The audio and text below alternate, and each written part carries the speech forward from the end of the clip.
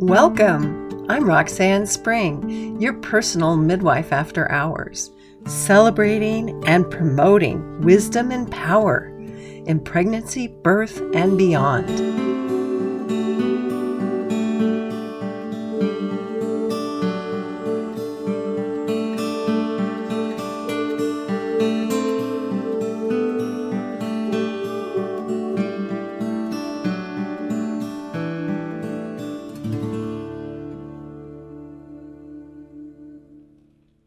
Alisha, I am so freaking excited you're coming back to the Pacific Northwest. Well, technically you're in the Pacific Northwest, but you're coming back to our neck of the woods, which makes me so happy. And I'm so delighted that we get to sit together today and see each other for the first time in a long time via Zoom, but nevertheless, it's so good to see you. I love you, my dear. I am so excited to be sharing time with you as well. Thank you. You're welcome. So I don't have it all forecast, as you know. It's just like we're working together and just going for where we go. And we have gone some places together. We have done some things together. We've known each other for, good heavens, since 2011. 2014 is, yeah. So just a delightful time that we've been able to share and support each other through many things with your journey. But how about, though, if you begin with your journey to midwifery, how you got there, where you are now, and wherever else you want to share with us. I started on my path to midwifery, I would have to say, as a child, when I really wanted to work with bodies, and I thought I was going to be a doctor because both my maternal grandparents were trained as medical doctors. And the idea of being a nurse at all was kind of frowned upon by their era. So when I got to college, I had this kind of whole different chain of events happen, and I fell in love with my ex-husband, and we got pregnant early on. So I was introduced to this world of pregnancy, and that really sparked in me this desire to work with pregnant families. So I started as a doula, and it is supporting people through their birthing process. And then I gathered what I call birth wisdom. I became a lactation consultant, a childbirth educator, prenatal yoga instructor, all with the hope of going back to school at some point to pursue midwifery. And I chose the nurse midwifery path because I realized that at the time in Washington State, the direct entry or licensed midwives weren't, the more women's health care wasn't under their purview as far as their licenses went. And it didn't make sense. That doesn't make sense to me, because to me, midwifery is, with women, it's doing it all. Yeah. So I was like, well, I have to be able to do it all. So I went the nurse midwifery route, and that's what I've been doing ever since. And I went back to school and got my bachelor's in nursing, and then I went and got my master's in nursing, and was able to practice as a midwife. And then I was like, well, hey, I might as well get my doctorate too. So I went back and got my doctorate in nursing, and really was blessed to have you take me under your wing and really mentor me as an out-of-hospital midwife, which was so important and is important to me because, as you're aware, the hospital system in America is fraught with so many different layers of non-health. So it's a difficult place to be as a person with a heart for health, and in all of its different layers. So getting to practice in the community was such a blessing, and I'm hoping to go back to that at some point. It's just hasn't been the way that my life has gone recently. Yeah, you had a bit of a side journey. Yes. Yeah. And it's taken you geographically to many different places, Yes. and you've had an opportunity to view birth as a midwife, and also supporting birth in hospitals as Yep. a real amazing advocate for women as a Thank you. nurse at the nurse Yes. level. And we Yes. cannot underestimate the amazing experiences that you have provided for so many women that have been in the hospital. It you and I both know it's hard, very Yeah. hard to hold that sacred space for Yes. birth, for Yes. especially birth in the woman being the one birthing. Yes. That's what's the Yeah. hard part. It's yeah, it's sometimes it feels almost impossible. Hmm. And it really depends on the people in the room, right? It does. And as a travel nurse in, 2019 to the beginning of 2020 before COVID happened, um, I did get to see birth in different places, a couple hospitals on the East Coast as well, and in the South, which was very interesting. And practices are still very different. And, Mhm. as you know, obstetrics in America is one of the least evidence-based practices. Um, Yes. and, not that science and evidence are the be all and end all of anything, Mm. but they're particularly in an environment where what you're doing is so based on, quote unquote, based on science and evidence, because it has to be managed at some level, right? There's so many people with so many hands in the pot, um, and so many people with, what's the word I'm looking for? So many people who have some skin in the game for what the outcomes are. And by that, I mean, it's mostly economical and financial. So there have to be a lot of boxes that are checked, and a lot of checklists, and Mm. and all of that has to come from somewhere. And one would hope it would be based on evidence that these are things that work, and these are Yes. things that help outcomes and be improved. But unfortunately, it's really hard for that to happen in the United States for some reason. And even more unfortunately, Roxanne, and I know you know this, but I know a lot of people don't, is that what we're doing in America, the technocratic model, where more technology is better, is being spread throughout the world. And along with that spread are our poor maternal outcomes being Mhm. spread as well. Because, as you know, the United States has some of the worst maternal outcomes of any industrialized nation. And that's horrendous, It right? is. Because if you ask people, anywhere, how is healthcare in America? Oh, it's the best. We have access to all these things. And yeah, we have access to a lot, but it's not making people better. And in particular, it's not helpful to pregnant and birthing people, especially Exactly. if they're people of color, which Even was more so, particularly right? disturbing. Yeah, Yes. Which yeah. was even more prominent, I would imagine. Well, I don't know. Where was that more prominent? The difference of care, just because you've had You, a you beautiful know what? child. I would say it's everywhere. It And isn't. and Yeah. it is everywhere. And it's the lack of awareness of it Mhm. that can be really frustrating. And I think definitely when I was in the more southern state and a little small community hospital there, like people just it was they didn't have a problem like just being overt in their biases, and racism in Mm. particular. Mm. And like Mm. when people would say things out loud to me, and I was like, all right, I'm not in the Pacific Northwest anymore. And it was just Definitely not. normal. Oh.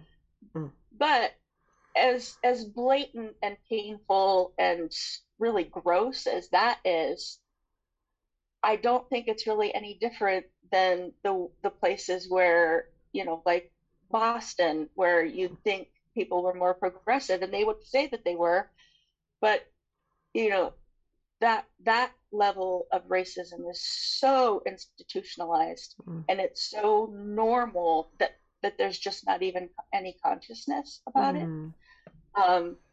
So somebody and you know this, you've worked on a labor and delivery unit, and I think it's kind of this way with nurses, and nurses in particular, I think, where they're very superstitious in a way.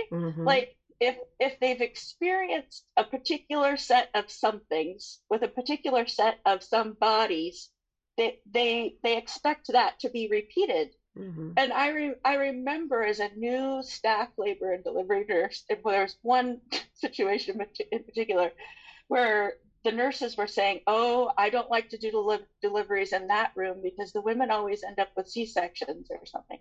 And I was like, don't you think that might have something to do with you?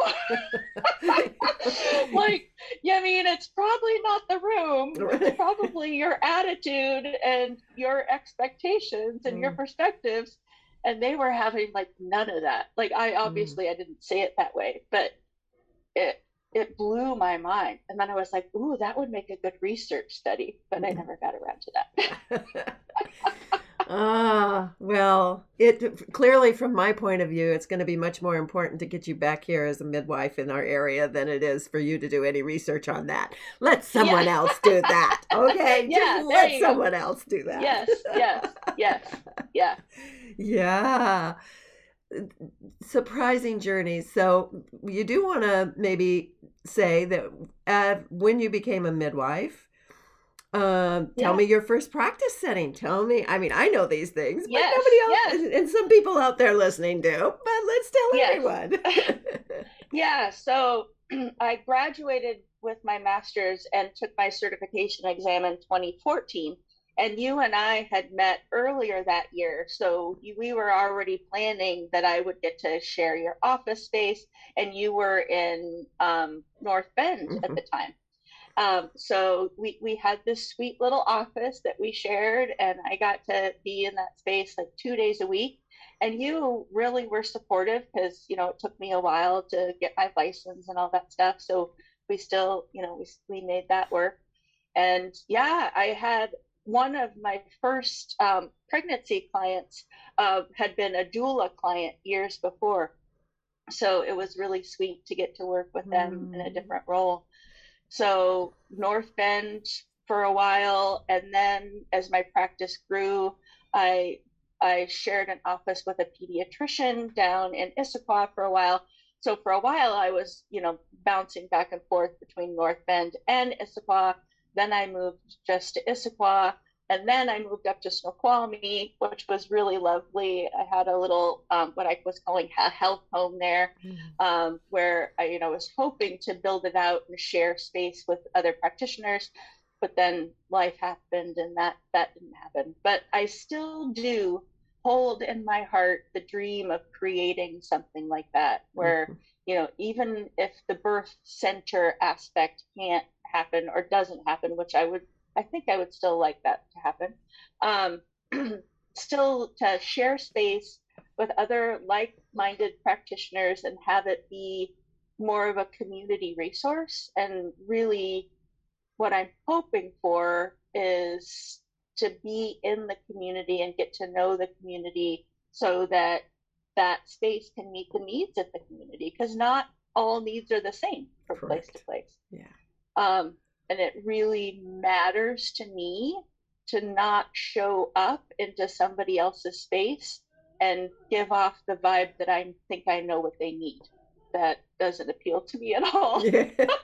No, that would be very foreign to you because, Alisha, I know you to be like, I have no doubt that you began this as a child, because your whole, if I want to put it this way, modus operandi, or the way you are programmed, is to be with.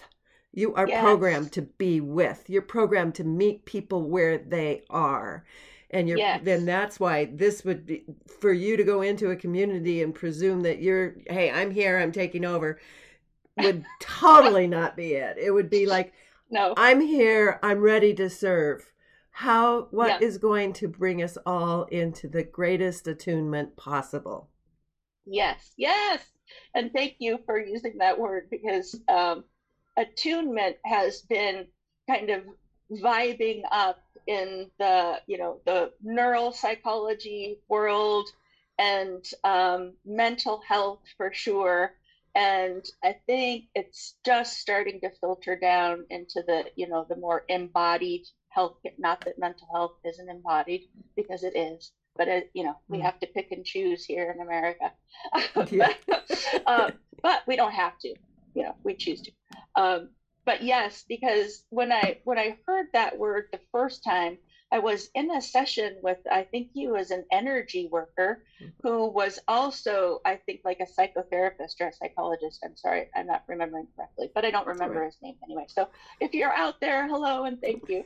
But he said to me, he said, I think what you're talking about is attunement, because I was telling him about sharing space with people and really trying to meet them where they're at. And he's like, yeah, I think what you're talking about is attunement. And as I became more aware of that and have learned more, where it comes up for me and where I've heard it used a lot is in helping folks manage their trauma and their triggers, in particular around things like childhood trauma. And what I've come to know, which I think is fascinating, have you heard of ACEs? What is it? The adverse childhood experiences. There was a study years ago that there was like 8 different experiences, and if you've had a certain number of them, there's more likelihood that you'll experience mental health issues, addiction, physical health issues down the line, because these adverse experiences have such a huge impact on not only emotional and mental health development, but physical aspects as well. And where the attunement comes in is the flip side of that, is you can have those experiences, but when there's also the ability for resilience. And one of the things that helps with resilience is attunement. So just even one person, in your childhood or even later down the line, because healing can happen at any point, who offers you that space of being recognized on a multi-layered place, in a multi-layered place. So it's being seen, heard, felt, acknowledged, and held in a space of really my words aren't coming today. I'm in more of a feeling than a talking space. This is unconditional love. Yeah, that it's not that even, and love has a lot of things about it, but it's really an unconditional acceptance, unconditional acknowledgement, where you're just meeting people where they're at without judgment. And it's the without judgment piece that I think is particularly powerful for people. This is such an amazing share for me to hear right now. I haven't really talked about this at all, but it is appropriate here. I have a daughter that we have not been in communication for a while, and it's really quite hard. It is absolutely heart-wrenching. There's just no other way to talk about it. But I have had some really interesting input from different various energy workers and people saying that absolutely there's love. She has love for me, and absolutely I stand in love for her. And part of standing in love for her is allowing her, like you said, that space. Yeah. And I am sure when you speak of the ACEs, I'm sure that you're talking about there are some certain developmental phases that are more susceptible to those damage points, if you would. Yes. Yeah, for sure. And I'm actually going to do NAMI, which is an organization for families that are supporting people that are dealing with mental health issues. And I need that to be out in the world more. We need that to be in the world more. We need to enhance our understanding and enhance our knowledge that many of us are dealing with family members that are dealing with mental health issues. And the types of uncovering that it does for you. Whoa, it's so amazing. It's so intense. And yet it's so beautiful. The uncovering as is just part of actually healing, and we know healing has to happen from the inside out. But we cover it over and we pretend like it's all okay. It's all healed. It's all okay. But it isn't. And to get to where it could be actually healed involves a little bit of heart opening, however it occurs. It doesn't have to be wrenching, but wow. And I think a lot of that pain, Roxanne, the uncovering, and I like the remembering, like you're putting your pieces back together, is painful because our culture is so bad at it. So I think when you said it doesn't have to be heart-wrenching, I think that you're right, but I think that there's very little opportunity for the kinds of support and acknowledgement and awareness that would make that process less painful. And I think that's one of the things that I've loved about the work that I do, whether it's as a midwife or as a nurse, just the interaction with people. Like, well, that's like the best part of the job, right? Like when I was running my own business and I would be like, oh, this is so hard, dealing with the insurance company is so hard, making money when you're dealing with insurance companies is so hard. Like, why is this all so hard? But I could sit with people, in clinic all day. That part, like that wasn't work. That was joy for me, even when it was challenging, right? Because people come with their challenges, and as a feeling open-hearted person, it a lot of that really hurts. But being in that space with people, the attunement and the healing isn't one way. It's all of us. Everyone in the room has access to that open, and that level of acceptance. And when you're met with that level of acceptance and attunement and acknowledgement, it allows you the opportunity to do that for yourself as well.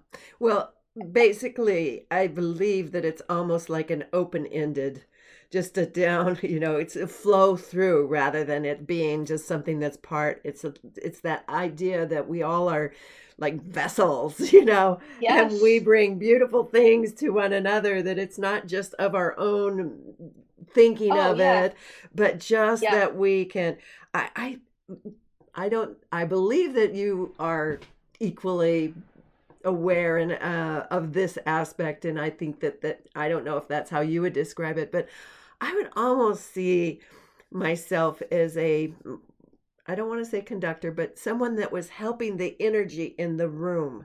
Because it is a combined experience of all the energy in the room.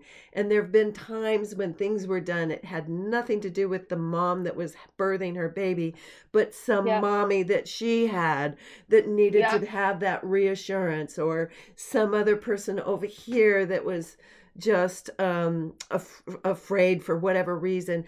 And you would just be able to kind of bring in more of that. Things are right. Things are good. We're okay here. You're okay. This is what we expect in all of those ways, supporting people through that specific journey of birthing. But in so many ways in life, that's what we're all doing, is seeing people through coming into a new awareness, a birth into a new level. And when we look around right now, there isn't anybody that is not in transition, is there? No, for sure. No. It's big world transition for sure. We're all involved in it. Oh man, that is just very profound. Thank you so much. Yeah, thank you Now, for your insight. Yes, I and in particular, so we as midwives, we get to interact with people in a lot of different environments in a lot of different ways, and birth in particular, and pregnancy mhm, itself. There's this energy of transition, and pregnant people feel like open conduits in mhm, themselves, right? They're pregnant people are very aware, even if not conscious, of their environments, the energies, and the people around them, which makes perfect sense. mhm. Physiologically, if you're in creation mode, that awareness is going to be protective. It's also going to be supportive, because it gives people access to how to get their needs met. And so the pregnancy, that kind of grows, and then there's this swelling of this openness where all sorts of magic can happen. And it's really hard for people to access that, because a lot of where people meet that kind of energy is with fear. And birth and brings up a lot of fear for people, and not just the pregnant people, when there's quite a bit of fear that people are dealing with around pain, or the huge transition from pregnant to parent, all of these things that are really important. Um, and it's really incredible how much that the potential of that space isn't being acknowledged or accessed, because I mean, having been in that space a multitude of times, I'm still in awe of it. I Yes. mean, and there are some times where I forget it and I'm not even paying attention to it, because I'm doing this, that, or the other thing. But you're absolutely right. It's when you're in that space and you have any kind of awareness, and it doesn't even have to be conscious Mhm. awareness, helping people to navigate that space in a way that meets their needs, is part of the beauty of midwifing. Definitely. Being at Yeah. the portal. Yeah. And Yes. now Yeah. I've had an opportunity to be at both ends at the portal. And Yes. Yeah. but this past year I've had family pass, and it has happened Hmm. before, but I think that the portal is such a beautiful place. The whole idea of fear, I have thought for the longest time, is just so built upon by media Oh, and the yeah. hype of media, of not really bringing forth the reality of the power and potential. And well, it is, we you and I both know, because we've not only birthed ourselves, I mean birthed our Yes. babies, but been with Yes. so many Yes. birthing. We know the power that is there for the baby, as well as for the mom, Oh, as for well sure. as for the partner who's part of supporting all of this happening, and being blown away at what it actually takes.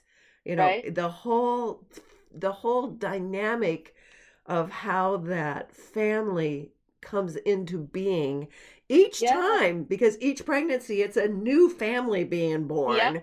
It's a new Yep. addition, but it's a new family dynamic being born for Yep. everyone.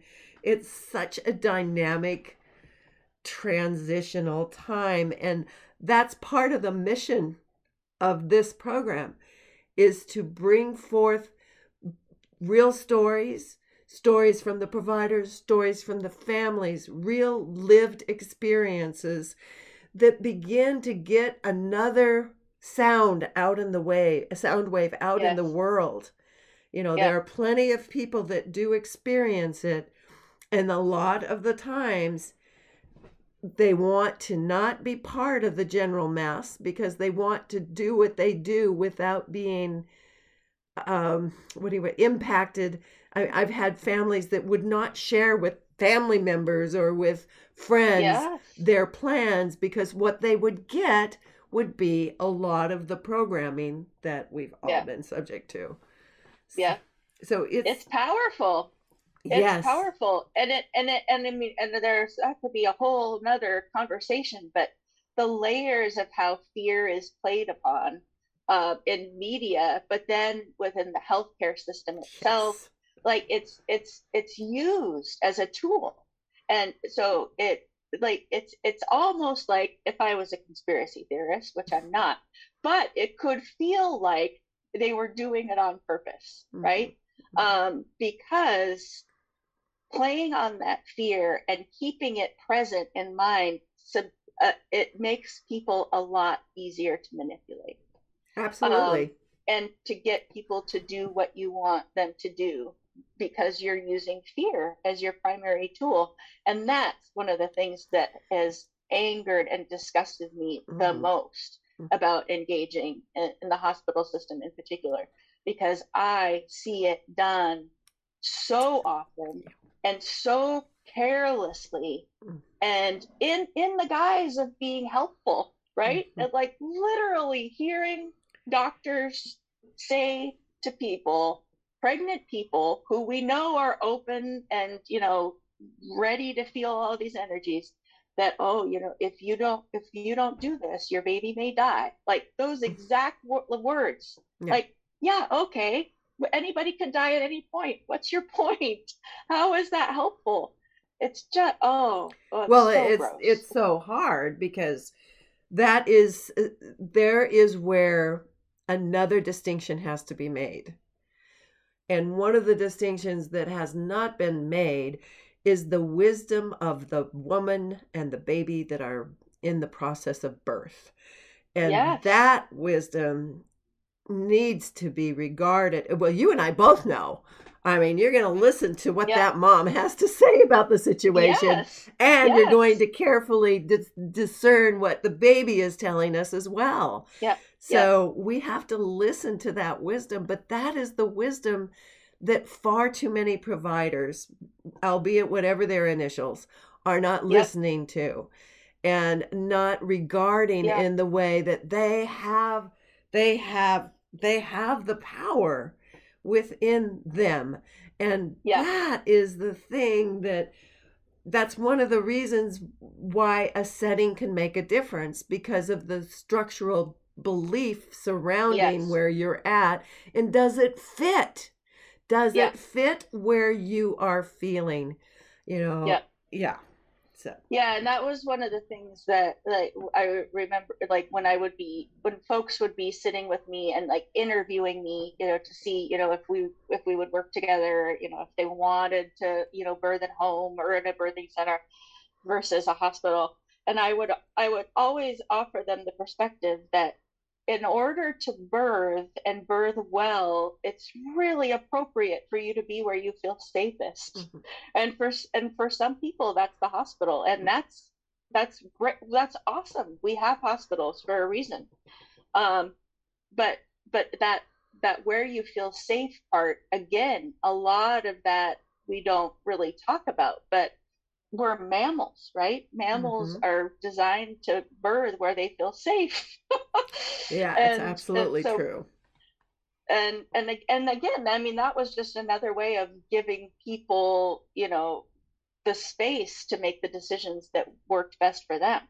But that's really not how the traditional American health system works. And one of the things that I became super conscious of as I was building, my own midwifery practice, was how the space that I created, or the immediate impact of somebody entering a space that's not theirs, there's already a power differential that happens.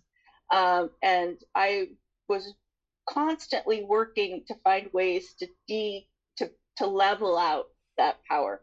So when I was kind of building the health home, I was trying to make it look, as homey and feel as home-like as possible, because I wanted people to feel like they were engaging with somebody on, a more partnered and equal level, because I don't ever want to be seen by anyone as knowing something more about them than they do.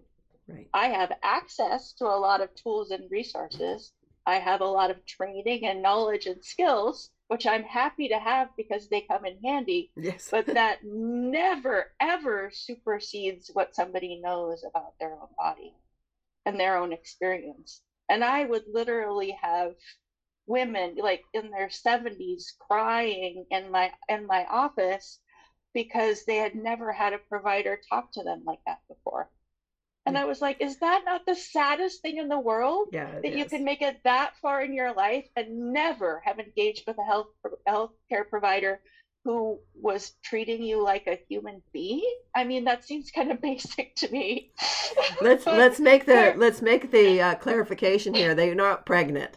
The 70-year-olds Yeah, were not no, pregnant. yes, good. Right. No, these were I just wanted to make that distinction. But yes, yeah, no, yes, that's it. Every woman, I say every family deserves a midwife as their caregiver at some point. Yeah.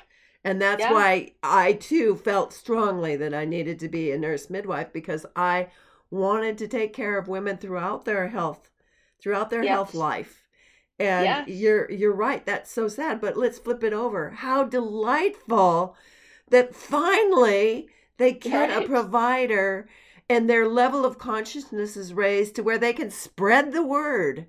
And then we can literally have people that expect that level of care, expect that level. And there are definitely many more consciously determined people to have the provider and the experience and the level of support that they know they deserve and that we each deserve. So yes, very powerful point. Especially I think the Pacific Northwest is really good for that. Like, it feels to me, with all the traveling that I have done, that there is a more communal, widespread sense of, kind of like autonomy, body autonomy, and that kind of awareness of, decision making being in the hands of the person whose body they're dealing with. But I think you're going back to your point about the media. I think that has a huge piece to play as well, because if people don't see it, they don't know it exists, right? Right. That's one of the things, Roxanne, that I loved about getting to see, people from puberty till kind of end of life, was like, if I could get like, a 10, 11, 12, 13-year-old, if they came into my office, and they were usually brought by parents, and their first interaction with somebody wasn't having them stripped down and sit in a paper gown and be poked and prodded, just like talking with them. And I was thinking, or if they needed any kind of exam, talking them through it first, having it be led by them, directed by them. And the best thing ever was getting to say, if at any point you want me to stop, tell me to. That's right. Right. And now if they go any other provider they ever see, that's going to be their basis, their frame of reference. And that's right. Right. That's right. And if you can say no, stop to a doctor, you're in a good place, because a lot of people can't say that. They've been trained out of it, and so gross. Yeah. Oh, so you're coming back. You're going to be here on you're going to be in the San Juan. No, where are you going to be? Yes, in the San Juans. Oh, what a re-entry place. It's a full circle for you. It is. Yeah. I was born in Seattle, but I was raised on San Juan Island. Yes. So going back to the land that I grew up on, the cabin I grew up in is still there. So that's where I'm going, and I'm going to build a life there and again, really, I mean, I do still know people up there, but I haven't been a member of that community in a long time. So I'm going to be there. I'm going to be working as a nurse in a family practice, a primary care clinic, which I'm Mm. actually really excited about because I'll get exposure to a lot of different things You're going to be, and a lot of, oh, I'm so go ahead. sorry. You're going to be a nurse practitioner there? No, no, just a You're going to be a nurse. Yeah, nurse. Okay. not just a nurse, but No, no, a no. You're nurse going to be a in the nurse. I clinic. just wondered in Yeah, that clinic, it yeah. could be you worked as a nurse practitioner too. No, Not, no, not yet, not okay. yet. So there are no nurse midwives on the island practicing as nurse midwives. So again, my plan is to be there and to get to know people and get a sense of what the community needs, and then hopefully find some people who want to build something awesome with me. Oh, yeah. I am sure that I can't tell you when and I can't tell you where, but I have Yes. absolute confidence that that is going to be exactly what happens. And Yeah. yeah, because that has been, well, I mean, we just stated it a little bit, Yeah. you know, Yeah. but that is the times are calling for it, and the people are Yes. acknowledging that calls, and that Yeah. and having like-minded people joining hands and hearts, so much can be Yeah. accomplished. And Absolutely. yeah, wow, that is wonderful. So I know Yeah. that you're going as a nurse, and I know that you're going to work there as a nurse. Well, now I know it wasn't, I mean, Yeah. potentially nurse practitioner, but I, do you think that you're gonna start to I mean, be a hand, or go to any out of hospital births, or is it very too soon to tell? Yeah. It is too Too soon to soon. tell. Well, it's Yeah. logistically kind of challenging because you're on the island, so Yes. Yeah. I think that, I mean, that's definitely part of like getting to know the community. right. Because, there's not a lot of births that happen there. But at this point, there are no births that, quote unquote, no births. Who knows what people are doing outside of the system? But the hospital that's Hmm. there, it's a critical access, but it doesn't have labor and delivery. So that everyone is being transported off the island Hmm. to have their babies, Hmm. which is a huge deal, right? Yeah. So yeah, well, I mean, I'm going to be working for that hospital system, so I'm sure I will have the opportunity to kind of get to know, who's in charge, what their thoughts are. I mean, I'm really confident. The main reason they don't have a labor and delivery is financial, but Hmm. Well, yeah. doing something like a side by side unit or something Hmm. like that, I mean, would be. I mean, they do have OBs that are visiting. I don't believe there's anyone who's living on the island, but doing some sort of collaborative practice would be a potential maybe. So we'll Well, see. yeah. Well, and who knows? Who knows what will Anything could happen? happen. Yeah, anything Yeah. can happen. Yep. Yes. And so, what with we have a little bit of time left, and I just want Okay. to know, what do you think, as you do look out and as you do go, the transition from it being predominantly hospital based and predominantly that's the system, Hmm. and knowing that we do have the worst outcomes and we're taking them around the world, what are some of your thoughts on how we can do grassroots level, besides what we're talking about here, of Yeah. training, of turning the tide, of making the transition? Well, yeah. So things that we've already talked about, getting the word out, super important. But one thing that I'm sensitive to and that I think we could do a lot of work in is giving more space to the voices of people of color and indigenous peoples. They carry a lot of wisdom and a lot of, particularly around pregnancy and birth and, supporting families. And we as a greater culture, the colonizers in particular, have done a huge disservice to them in so many ways. But I really believe if we create more and more space for those peoples to share what they know, not in ways that I'm saying like we need to take that and benefit from it, but if they have the space to do that with the people that they want to do that with their communities, that that will filter out into the other communities. And that's already happening, like what Jenny Joseph is doing. Yes. Really, really wonderful work. And she's, her community is growing and there's a greater awareness of it happening. Not so that we can take anything from those people, but so that other people become conscious enough and trusting enough in themselves to do what's right for their communities as well. Because if we can make it really hard for people, we can make it easier for them too. Absolutely. Absolutely. And we can Yeah. learn so much. You learn so much more if you're willing to listen to people that you've not listened to.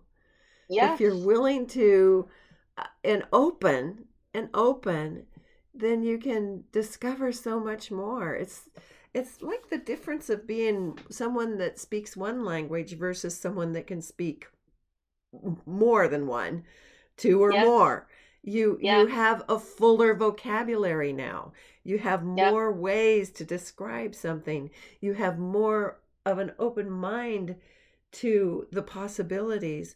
And it's okay to have differing opinions. It's only the superiority complex that destroys the chance of really making it valuable. Yeah. So it's definitely ego can definitely get in the way. Yeah, definitely. It's very skilled at doing that. Yes, it is. Very, very skilled. It's been doing it for literally since the beginning of time. Yes. Yep. But the potential to create something completely different is with each breath we take. Yeah. The commitment, the intention of and I've been reading Atomic Habits. Have you read this? Have you heard this? No, I haven't. Oh, it's so good. It's just talking about everybody that both like Olympics, anybody that plays, the people that lose also had the same motivation as the people that won. So it isn't motivation. But what they were talking about, it's those tiny habits. It's what we do. It's what we choose to do with our life by intention, and having specific plans for how we're going to implement this in this time. Like if somebody's going to be a writer, well, they got to write, but the minute you're writing something, you're a writer. It's not something you attain to. The minute you start incorporating it in your life, then it's real. And I find that very profound. And of course, we want to expand ourselves, in terms of, and I think that if I knew your strengths from Strength Finder, learner has got to be one of them, because you are committed to learning. Well, you and teaching. Let's be very forthright with that. You've taught as well. You've taught both midwives, and of course teaching is definitely a core part of midwifery. It's a core part of being a nurse. It's a core it's a core part. It is. Do you see yourself teaching again? I think that's part of being with people and meeting them where they're at as well, is that just like sharing knowledge and skills, and it's like when I'm with other nurses and or in a labor and delivery unit, and somebody asks about, oh well, what about this, and I'll be like, oh well, da, da, da, da. So, but I'm also really sensitive to, like, I don't go into a labor and delivery unit and I'm like, hey, I'm a midwife with a doctorate, I know all this stuff, let me teach you, because that wouldn't go over well, and it's just not my style. but when those opportunities come up, I'm always really excited to, share my knowledge and to hear what other people are doing and what their insights are. Yeah, I definitely am a lifelong learner. Yes. Yeah, be concerned if I ever say I have it all figured out. I'll just remind you who you are. No worries. Thank you. Thank you. You are a lifelong learner. That's it. There you go. Yeah. Yes, there's always room for more. Yes, for sure. So what other things do you have in your thoughts that we may not have even touched on that you would like to share with us too?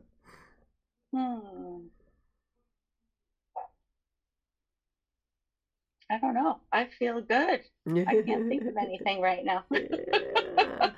I feel like we've covered a lot of good territory. Oh, yes, we have. And that's not too surprising, is it? No, we always do. It's so much fun. It is so much fun. Oh, if you could pick a song for 2022, what would it be? If you wanted to, you get to choose, and you are a singer too. I do love to sing. Oh my goodness! Is there a song you would share with us? Oh goodness, I don't know if I'm up for singing today, but it's really interesting because the first song that came to mind when you said that was the Hokey Pokey. I love it. I love it. So I think that's my 2022 song. Just, you put your right hand in, take your right hand out, put your right hand in, and you shake it all about. You do the hokey pokey and you turn yourself around.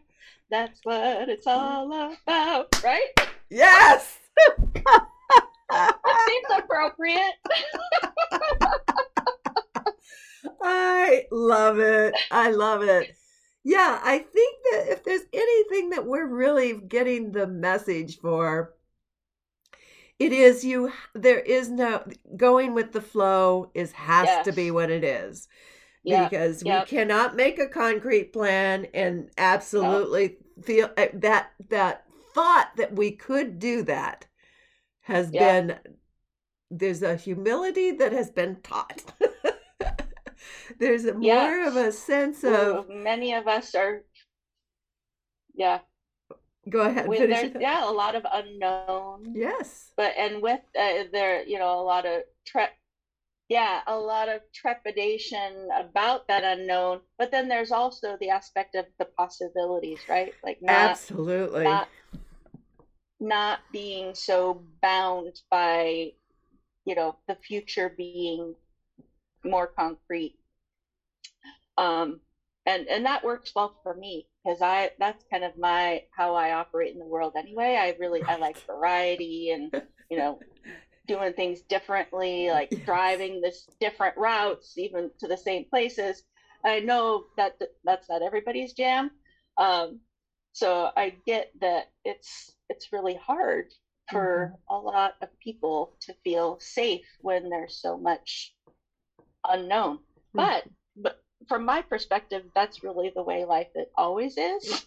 I think what it has done is change the illusion that we had that it was exactly so much in control of all these things. But to have the ability to grow in the faith, in the faith, or the and everyone has different beliefs and different describers of how their beliefs are. But fundamentally, to feel that you are connected, there's more of a sense of connectedness. I've been in new platforms in social media like Clubhouse that is just being able to be connected with people all over the world at any time, and Zoom and everything.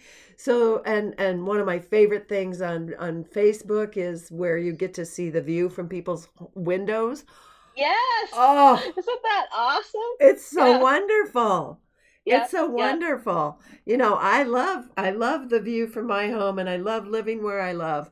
But there's so many amazing places in the world. And every place, no matter how simple, no matter how grandiose, there's beauty. There's beauty everywhere. There's beauty everywhere.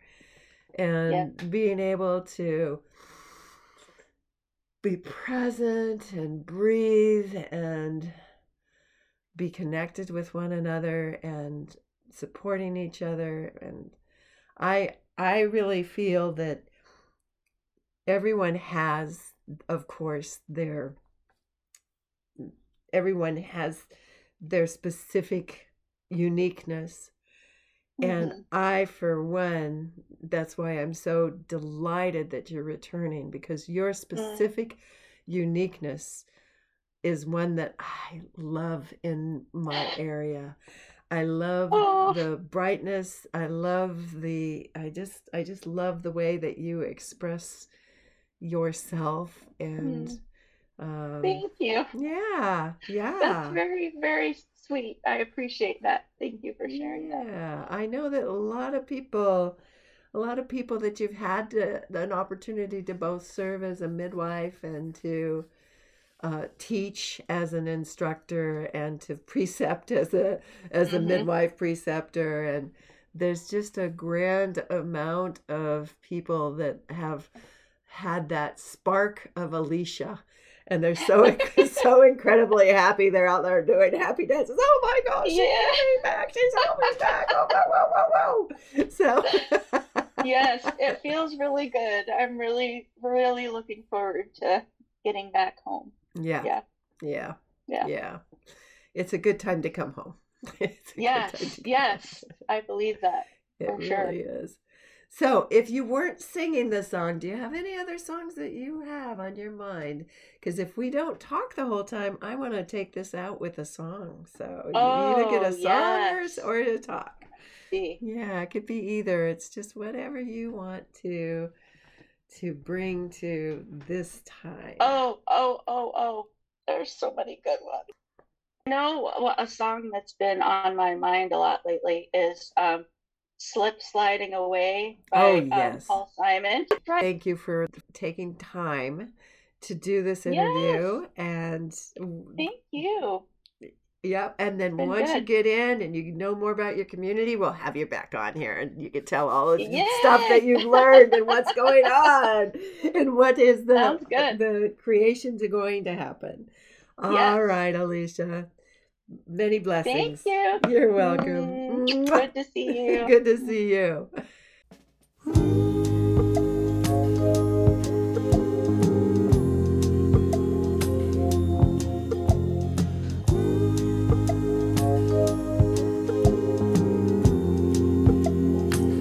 Slip sliding away, slip sliding away.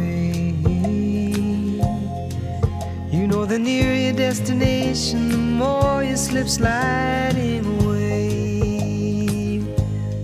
I know a man, he came from my hometown. He wore his passion for his woman like a thorny crown. He said, Dolores, I live in fear. My love for you is so overpowering, I'm afraid that I will disappear. Slip sliding away, slip sliding away. You know, the nearer your destination, the more you slip sliding away. And I know a woman became a wife. These are the very words she uses to describe her life. She said, a good day ain't got no rain. She said, her bad days when I lie in bed and think of things that might have been.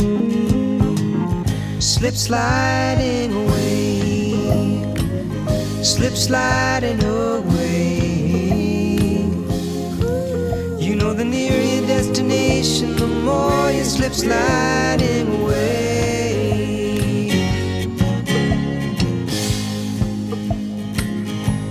And I know a father who had a son.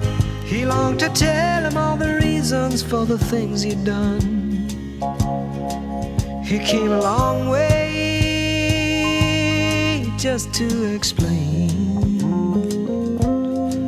He kissed his boy as he lay sleeping, then he turned around and headed home again. He slip sliding away. You know the nearer your destination, the more you slip sliding away.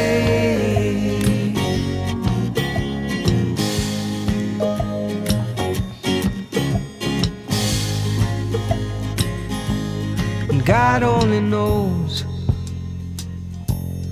God makes his plan. The information's unavailable to the mortal man. We're working our jobs, collect our pay.